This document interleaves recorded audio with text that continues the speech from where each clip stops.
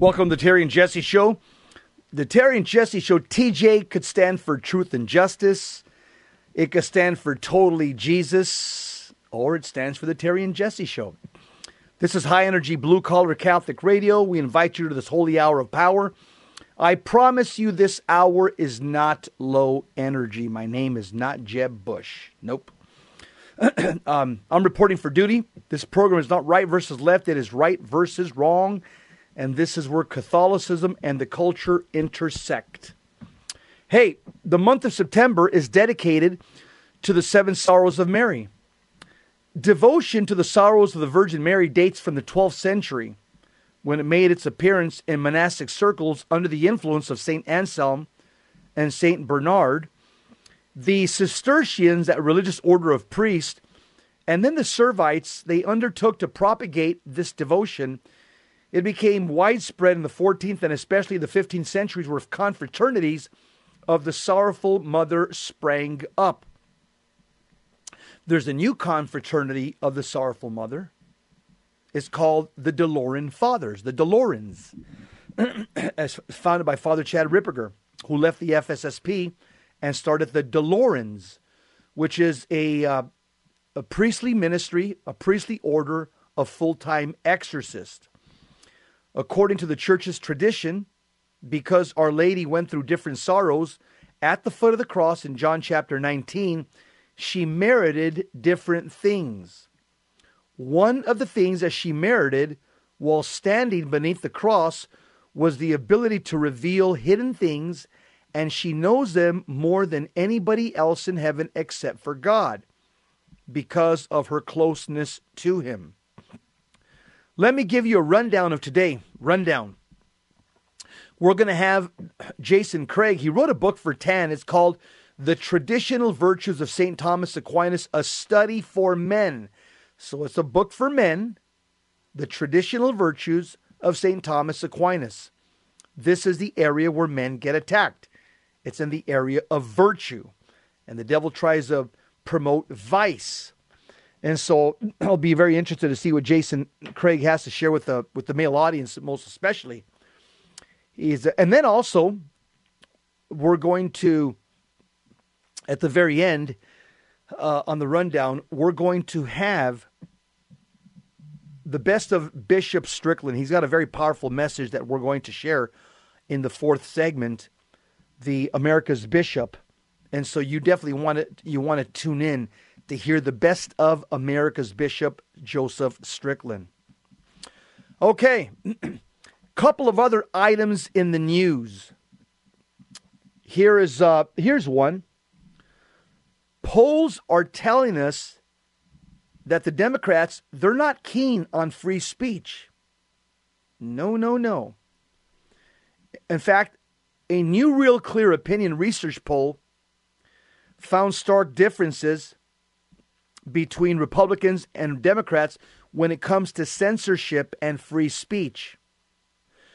47% of Democrats say free speech should be legal, only under certain circumstances. 34% of Democrats say Americans have, get this, too much freedom, while 75% of Democrats say the government has a responsibility to censor hateful social media posts. No, thank you. I like limited government. The less government, the better. Also, Gavin Newsom seems to be in a panic. He said recently, "I'm really worried about these micro cults." What is Governor Gavin Newsom from California? What's he talking about? Well, Gavin Newsom is in a full panic because his son listens to Joe Rogan and Dr. Jordan Peterson and probably some other conservatives. So his father, Gavin Newsom, is worried about him. He's worried that his son listens to conservatives, podcasters. Good for his son. Seems like if his son has more sense than the father. Also, this is this is on the good news side. The British police drop the investigation into women praying outside an abortion clinic. Thanks be to God. So yeah, the British police, they're dropping charges. So no worries. Praying outside abortion clinics in the UK, it looks like it's permissible. But what's crazy is here praying outside abortion clinics in the U.S. is also punishable by prison sentences. We have 3 70-year-old pro-life women that are being prosecuted for praying in front of abortion clinics here in the U.S. But in the UK, they just dropped charges from a woman or against a woman who was praying outside an abortion clinic in the UK. To me, it's crazy. The entire West has gone fascist. Now, I can only imagine if these 3 American grandmothers here in the U.S. that have been arrested for praying in front of an abortion clinic. I bet if these 3 American women, if they were not white, if they had a rug on the floor and a hijab on their head, and if they were praying Allah Ahu Akbar, I'm sure the police wouldn't have bothered them. I'm sure they would never be prosecuted. What do you think? And the last thing I want to report on the news is what I would call big city blues. Hundreds of small businesses in Oakland, California, plan to strike Tuesday to protest what they claim is the city's inadequate response to rampant crime in the Bay Area. At least 200 restaurants, stores, and offices will close between 10 a.m. and 12 p.m., and some businesses plan to remain shuttered until Wednesday. Participants in the strike hope to raise awareness about the crime wave that has threatened the lives and safety of businesses and patrons across Oakland, California. Wow. All right. Let's go on to some soul food. Every single day we try to share with you the saint of the day and also the gospel of the day and try to give you some inspiration. So today, Wednesday, September 27th, is the feast day of St. Vincent de Paul. He was born of a humble peasant family. Vincent found his calling in the ministry to the poor, first among the country estates of the Gandhi family and later in Paris, France. He founded the late Confraternity of Charity, the Daughters of Charity, and the Congregation of the Mission. And through his many efforts, St. Vincent de Paul ministered to the whole spectrum of human need: the sick, prisoners, foundlings, prostitutes, slaves, beggars, and outcasts. He instructed his followers, quote, "If a needy person requires medicine or other help during prayer time, do whatever has to be done with peace of mind. Offer the deed to God as your prayer," close quote. St. Vincent died in 1660. He's the universal patron of all works of charity. St. Vincent de Paul, pray for us. Today's gospel, Luke chapter 9, verses 1 to 6. Jesus summoned the 12 and gave them power and authority over all demons and to cure diseases, and sent them to proclaim the kingdom of God and to heal the sick. So something interesting is every single bishop who's a successor of the apostles, they also have the full power and authority over demons in their diocese. Today's gospel said, Jesus said to them, "Take nothing for the journey, neither walking stick, nor sack, nor food, nor money, and let no one take a second tunic." Notice what our Lord is asking. He's preparing the apostles for heaven. He's preparing the apostles for what we would call a life of self-detachment. And that's what we're doing here on planet Earth. We are practicing to enter into a life of self-detachment. Remember, life is like spring training, and heaven is the endless summer vacation. So the gospel says, our Lord says, whatever house you enter, stay there, and stay there, and leave from there. And as for those who do not welcome you, when you leave that town, shake the dust from your feet in testimony against them. In other words, our Lord is saying evangelize everybody, but if somebody does not accept the message, just shake the dust from your feet in testimony against them and walk away. In other words, don't tug on green fruit. Then the Bible says, then they set out and went from village to village, proclaiming the good news, that means gospel, and curing diseases everywhere, the gospel of the Lord. Praise to you, Lord Jesus Christ. They went healing people everywhere. That's exactly what is going to happen in heaven. Everybody will be healed. This whole take nothing with you. In other words, the apostles are called to trust in God. They must rely on local hospitality for necessities during their evangelization missions. And this prepares them for leadership in the church, where they will preach the gospel through a life of spiritual poverty. Our Lord gave them a power. Jesus equips the apostles with his own spiritual authority to expel demons, cure the sick, and proclaim God's kingdom. All right. You're listening to the Terry and Jesse Show. Remember, life is spring training and heaven is an endless summer. We'll be right back. We've got an interview with Jason Craig, St. Thomas for Men. We'll be right back.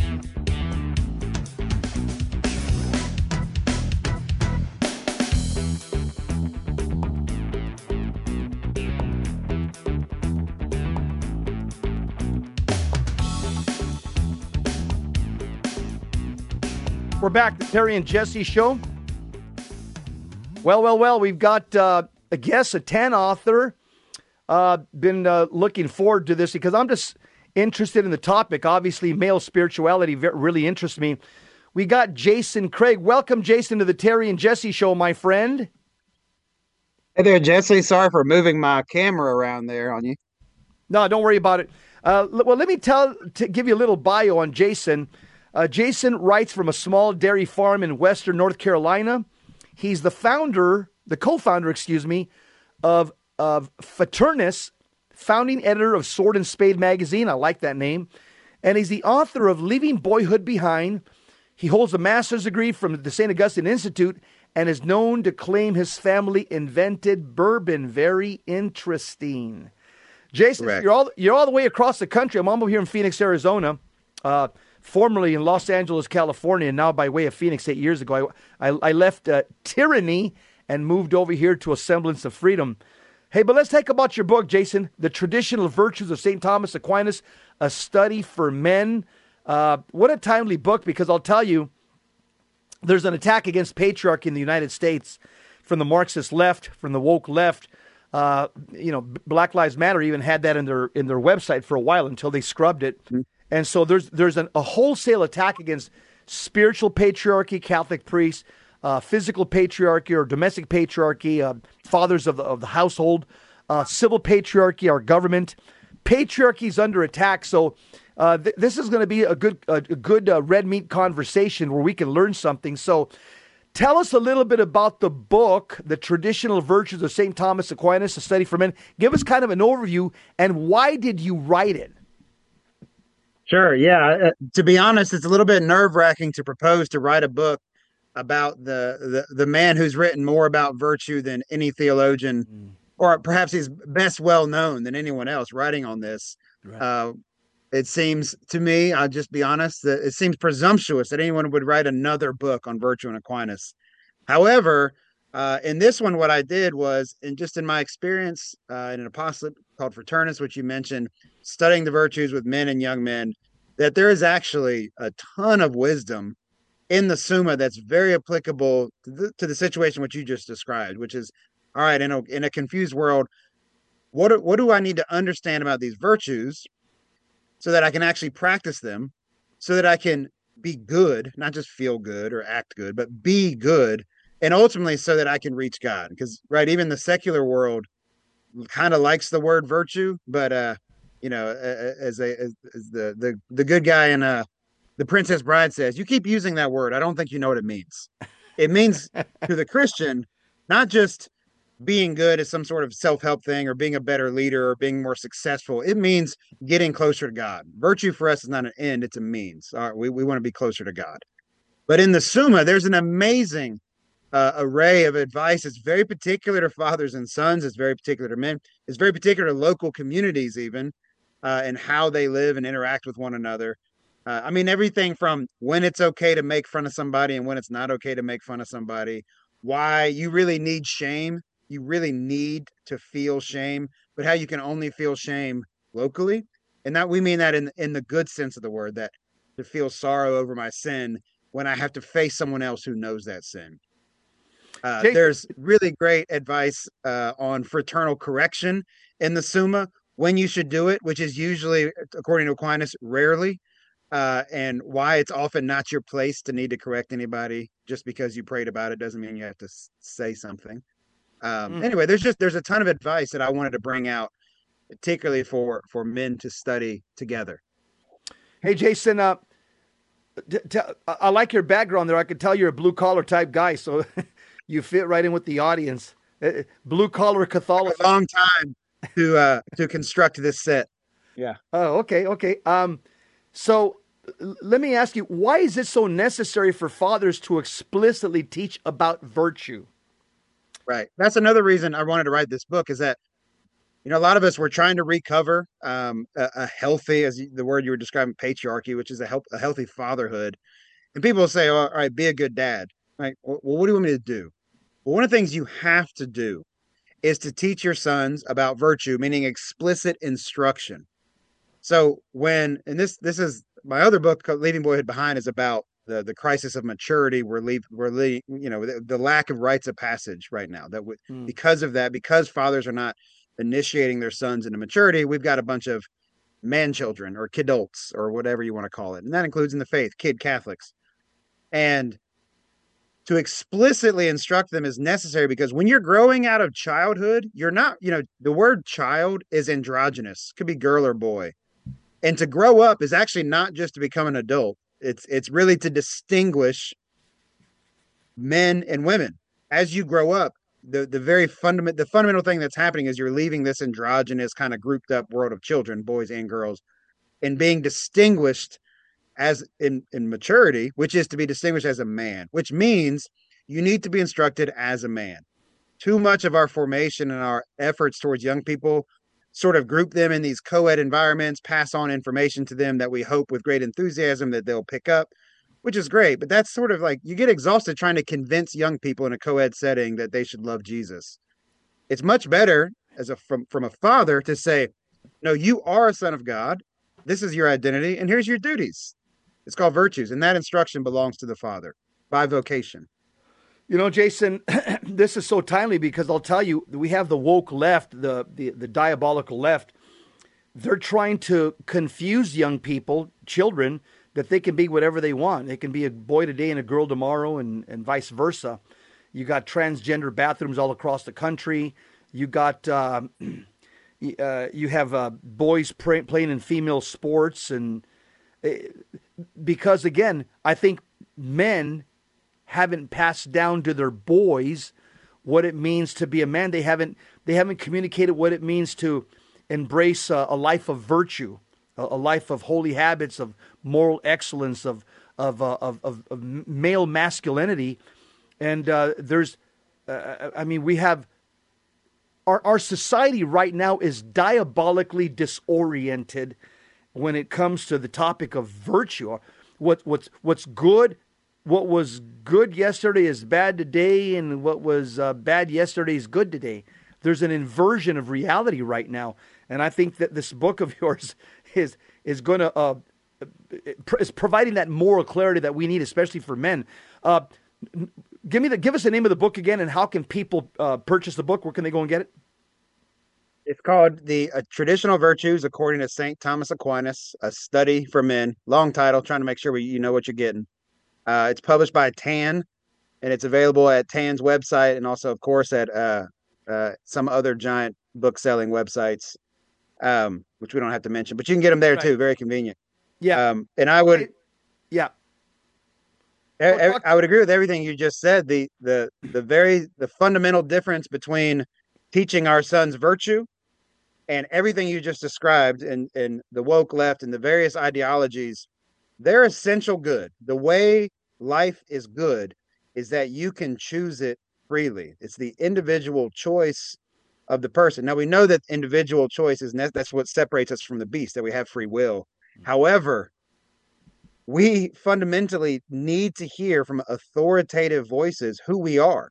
It actually doesn't belong to us to drum up our own existence, identity. That's actually something bestowed. Even our Lord hears publicly on earth, "This is my beloved Son in whom I'm well pleased." Not that he didn't know who he was, but there is something necessary in that. The difference of virtue, the difference of this personal choice and the obsession with the freedom of the individual to choose whatever they want, that being the defining characteristic of happiness, is that virtue defines happiness as reaching goodness and the ultimate goodness, which is God, which is why they really can't use the word virtue, at least correctly, because it requires that we actually did not create our nature. We did not create our identity, and we didn't even create our destiny, which is heaven. These are all gifts we've received as sons.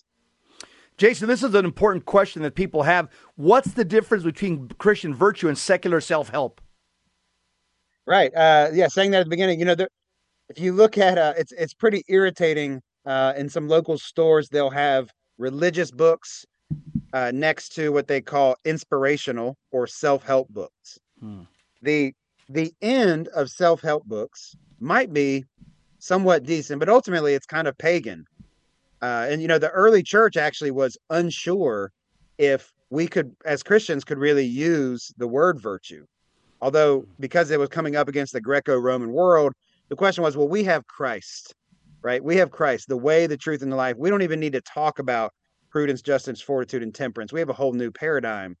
But many of the church fathers, like St. Augustine, provided the path, which we're still following, which is these virtues are actually beautiful articulations, which do happen in sacred scripture, of what reaching towards the way, the truth, and the life looks like. This is how they live, and they've been so run through the ringer of theological precision and of the gritty experience of real men that we know these things to be true. This is the good life, is the virtuous life, and the reason it's good is not because it helped you reach self-fulfillment, or it made life more pleasant, or it made you more trim and fit, or it made you a better leader, or it made you more money, but because it brought you to God. Any understanding of virtue that stops short, and meaning it stops in some sort of worldly good, even if it's good, if it's not related to God, it's not a true good. At least it's stunted. It's been retarded in some way. We're talking to Jason Craig, his new book, The Traditional Virtues of St. Thomas Aquinas, a study from him by 10 books. Pick up a copy, 10books.com, 10books.com. What tips do you have for fathers who want to get more serious about forming their children in the virtues? Right. I think one is to start to do it. We have, with terrible results, offloaded the duty of teaching and instructing our own children, even though this is explicit in scripture, in our tradition, and even in canon law. I mean, did you know in canon law, when it talks about who gets to decide if a child is ready for something like confirmation, it belongs to the parents and the pastor. There's not even this whole, catechetical industrial complex in the middle. It belongs to them. But we don't do it. So my recommendation would be, first of all, do it.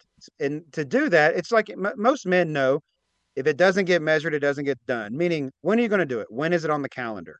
Pick a time and a place. Do not wait for spontaneous urges that you might chalk up to being the Holy Spirit, when the Holy Spirit is really trying to urge you to be disciplined and ordered in your study and in your teaching with your children. Pick a time. The reason you get to Mass on time on Sunday is because there's an unavoidable time you have to be there. So find that unavoidable time with your children. And they do not believe the lies that they don't want to hear from you. They're dying to hear from you. And I've actually designed this book so that you're not just going to study the content. You could have done that somewhere else. There's not a book. I didn't need to write a book for that. What this book does, Jason, help you set hold up. Hold that thought, my friend. We're going to a hard break. You're listening to the Terry and Jesse Show. We got Jason Craig, author of a book, The Traditional Virtues of St. Thomas Aquinas. We'll pick this conversation up on the next segment. This is a book that's timely. This is exactly what America needs right now. The Traditional Virtues of St. Thomas Aquinas. We'll be right back. Stick around.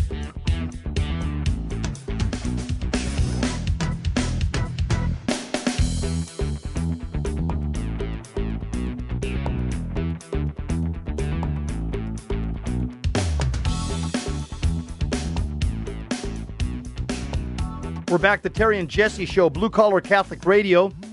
We've got Jason Craig. He's on with us, author of a new book called The Traditional Virtues of St. Thomas Aquinas, A Study for Men. And you can pick up the book at 10books.com, 10books.com.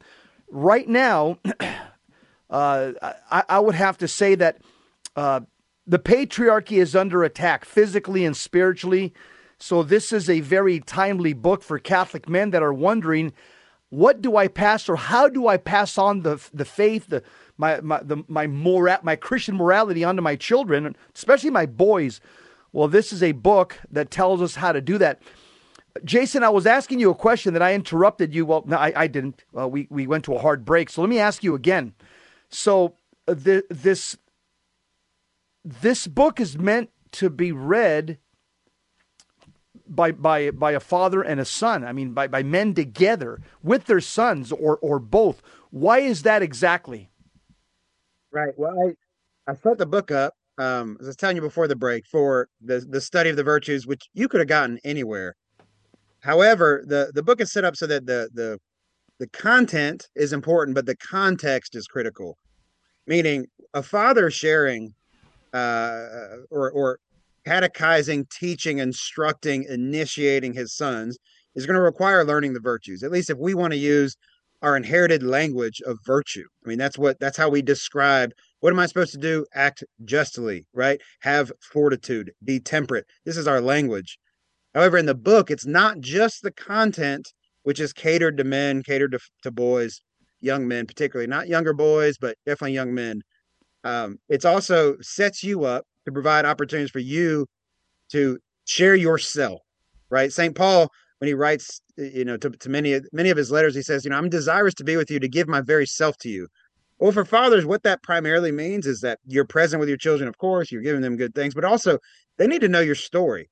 You need to tell them about a time, if you're reading about justice, where you cheated or lied, and the consequences, and the gnawing at your soul, or when somebody did that to you.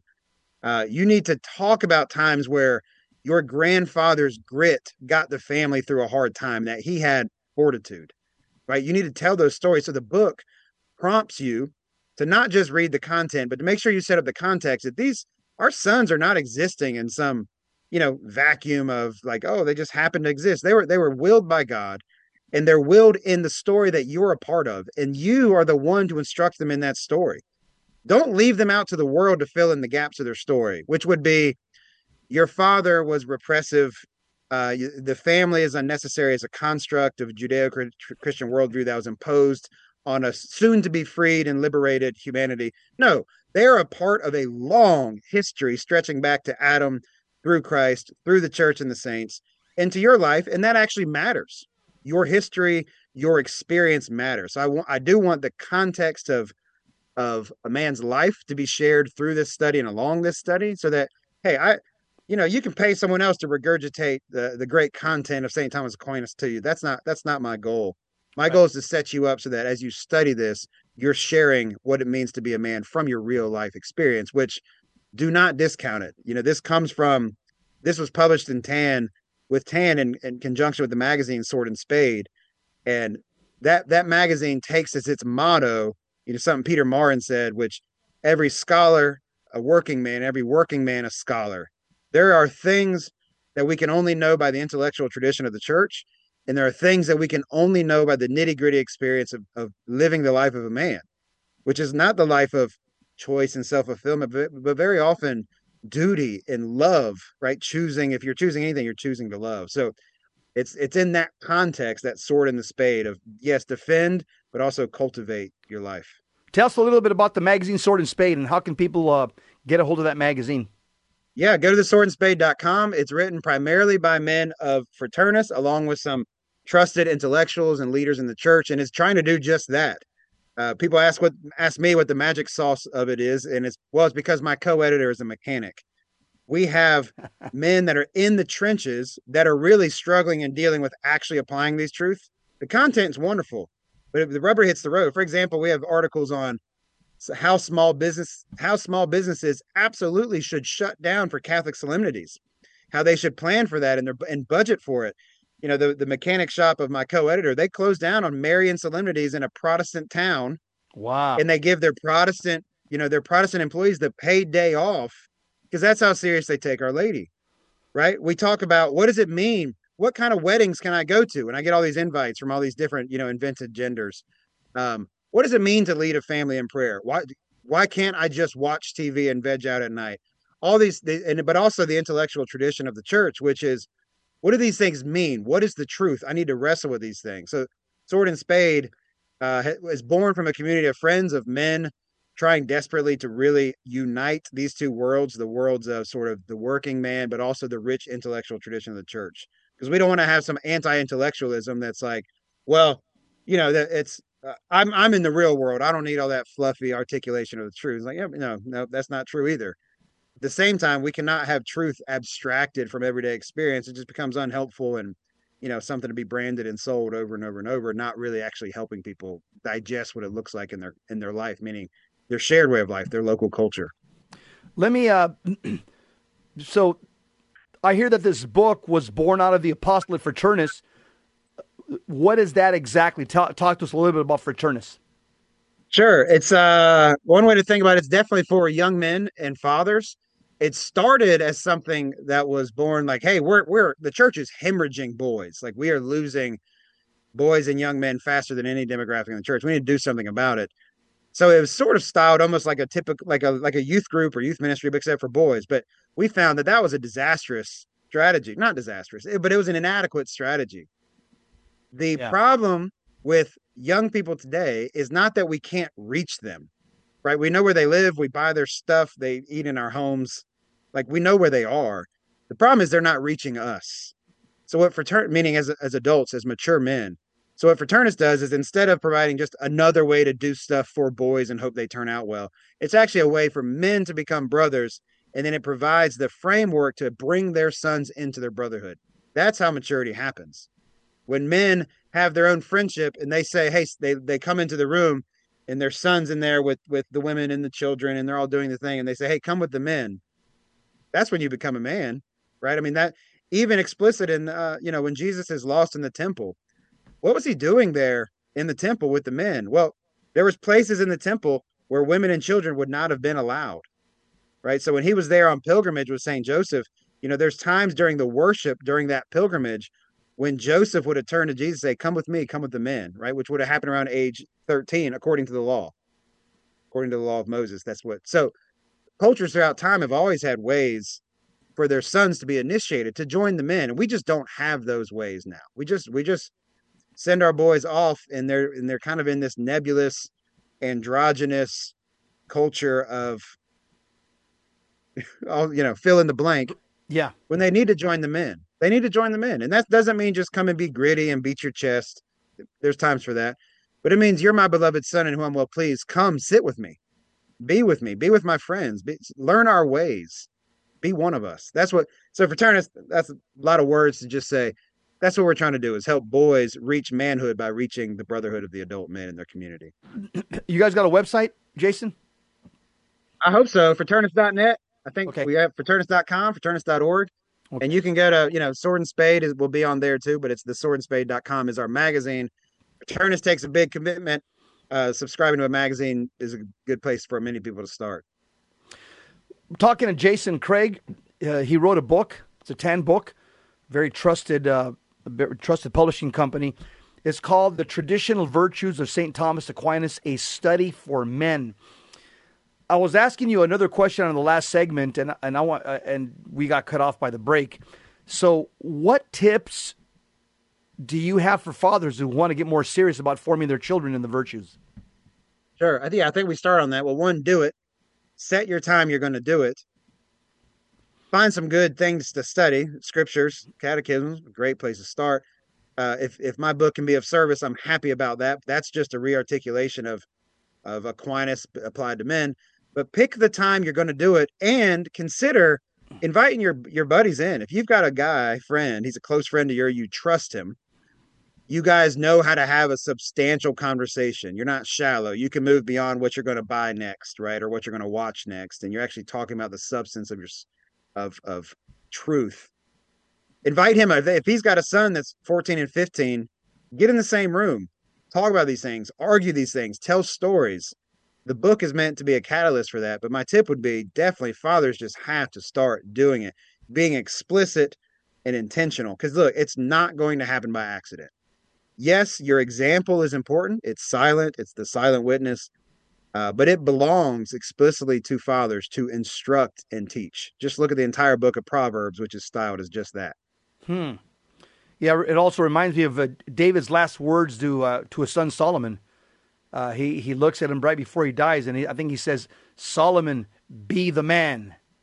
Last words, parting words, "Solomon, be the man." Can you imagine that? How that reverberated in his soul for the rest of his life, that he saw his dad pass away, and his dad told him, "Be the man." Talk about empowering words. Hey, so the book, you can pick it up from 10books.com. It's called The Traditional Virtues of St. Thomas Aquinas, a study for men. 10books.com, 10books.com.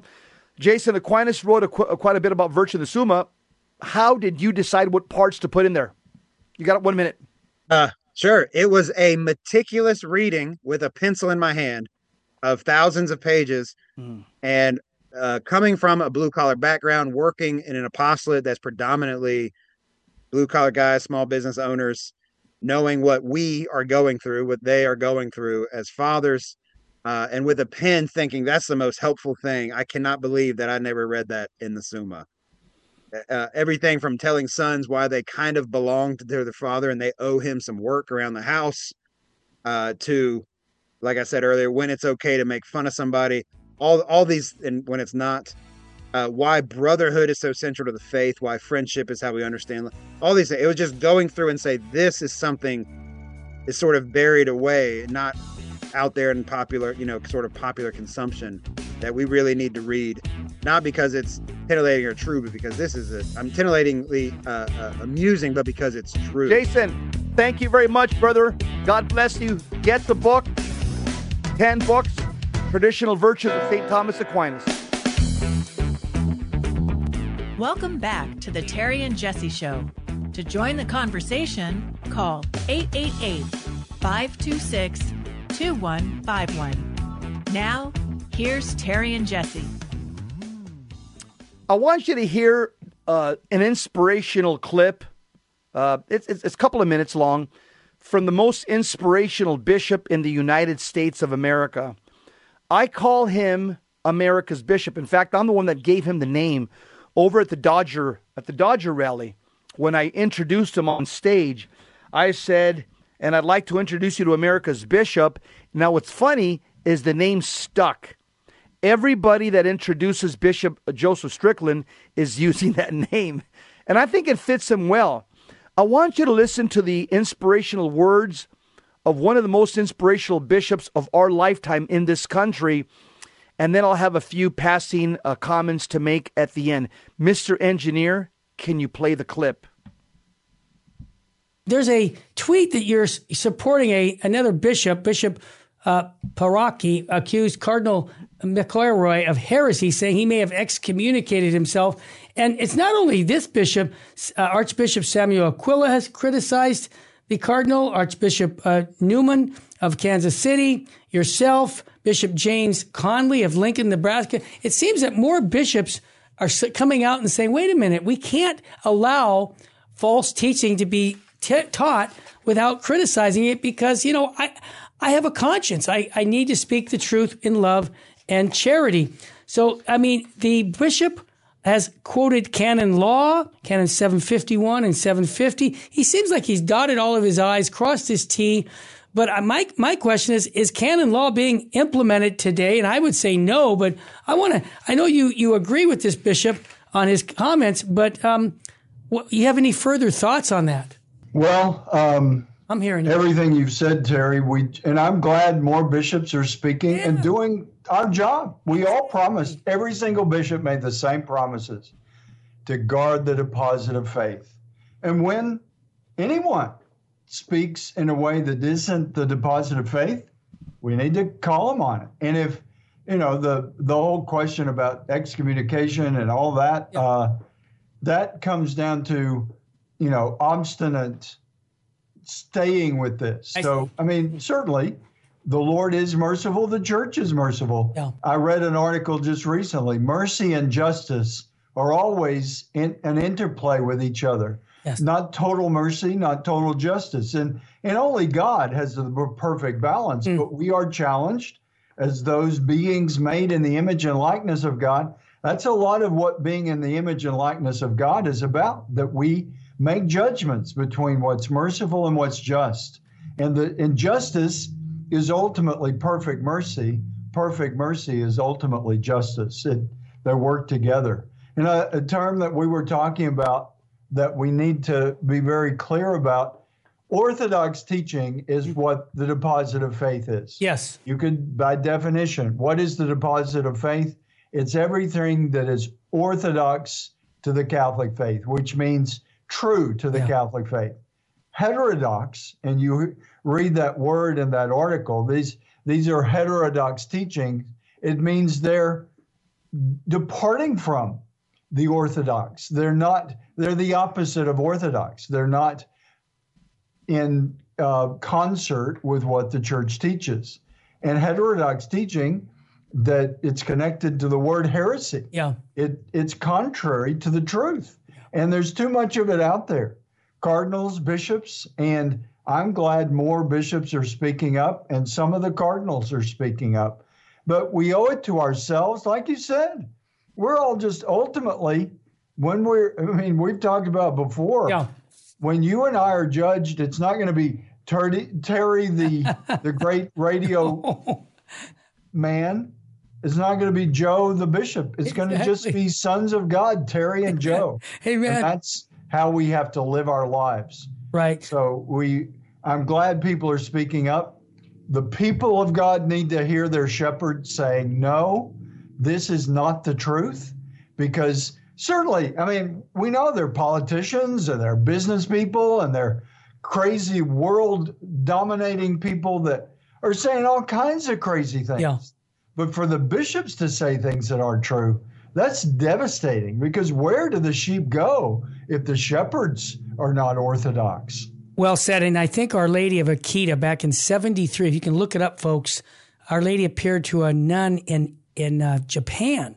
And it was foretold that this was going to happen, that bishops would be criticizing each, cardinals would have arguments about the teachings of the church. And I think that charity, it's actually charitable to correct a brother in Christ. Making Satan tremble is what we need to do. We need to just be so steeped in the truth that he can't touch us. And Jesus Christ is truth incarnate. We know that. Amen. So, and what Cardinal Sarah says all the time is strong and clear, and he speaks up on a lot of things, and I'm glad he does. What I was thinking, this today. Tell me. We need to realize that by definition, cardinals, bishops, popes, anyone in the hierarchy of the church, any ordained priest or deacon, by definition, should be able to trust that they are teaching the truth of Jesus Christ. Amen. Because their ordination is meaningless if they're not teaching the truth of Jesus Christ. From the Pope to the most recently ordained deacon. Holy orders is bishop, priest, and deacon. That's right. All in holy orders have been ordained in two sacraments or two levels of holy orders. Bishops and priests are anointed in the Holy Spirit.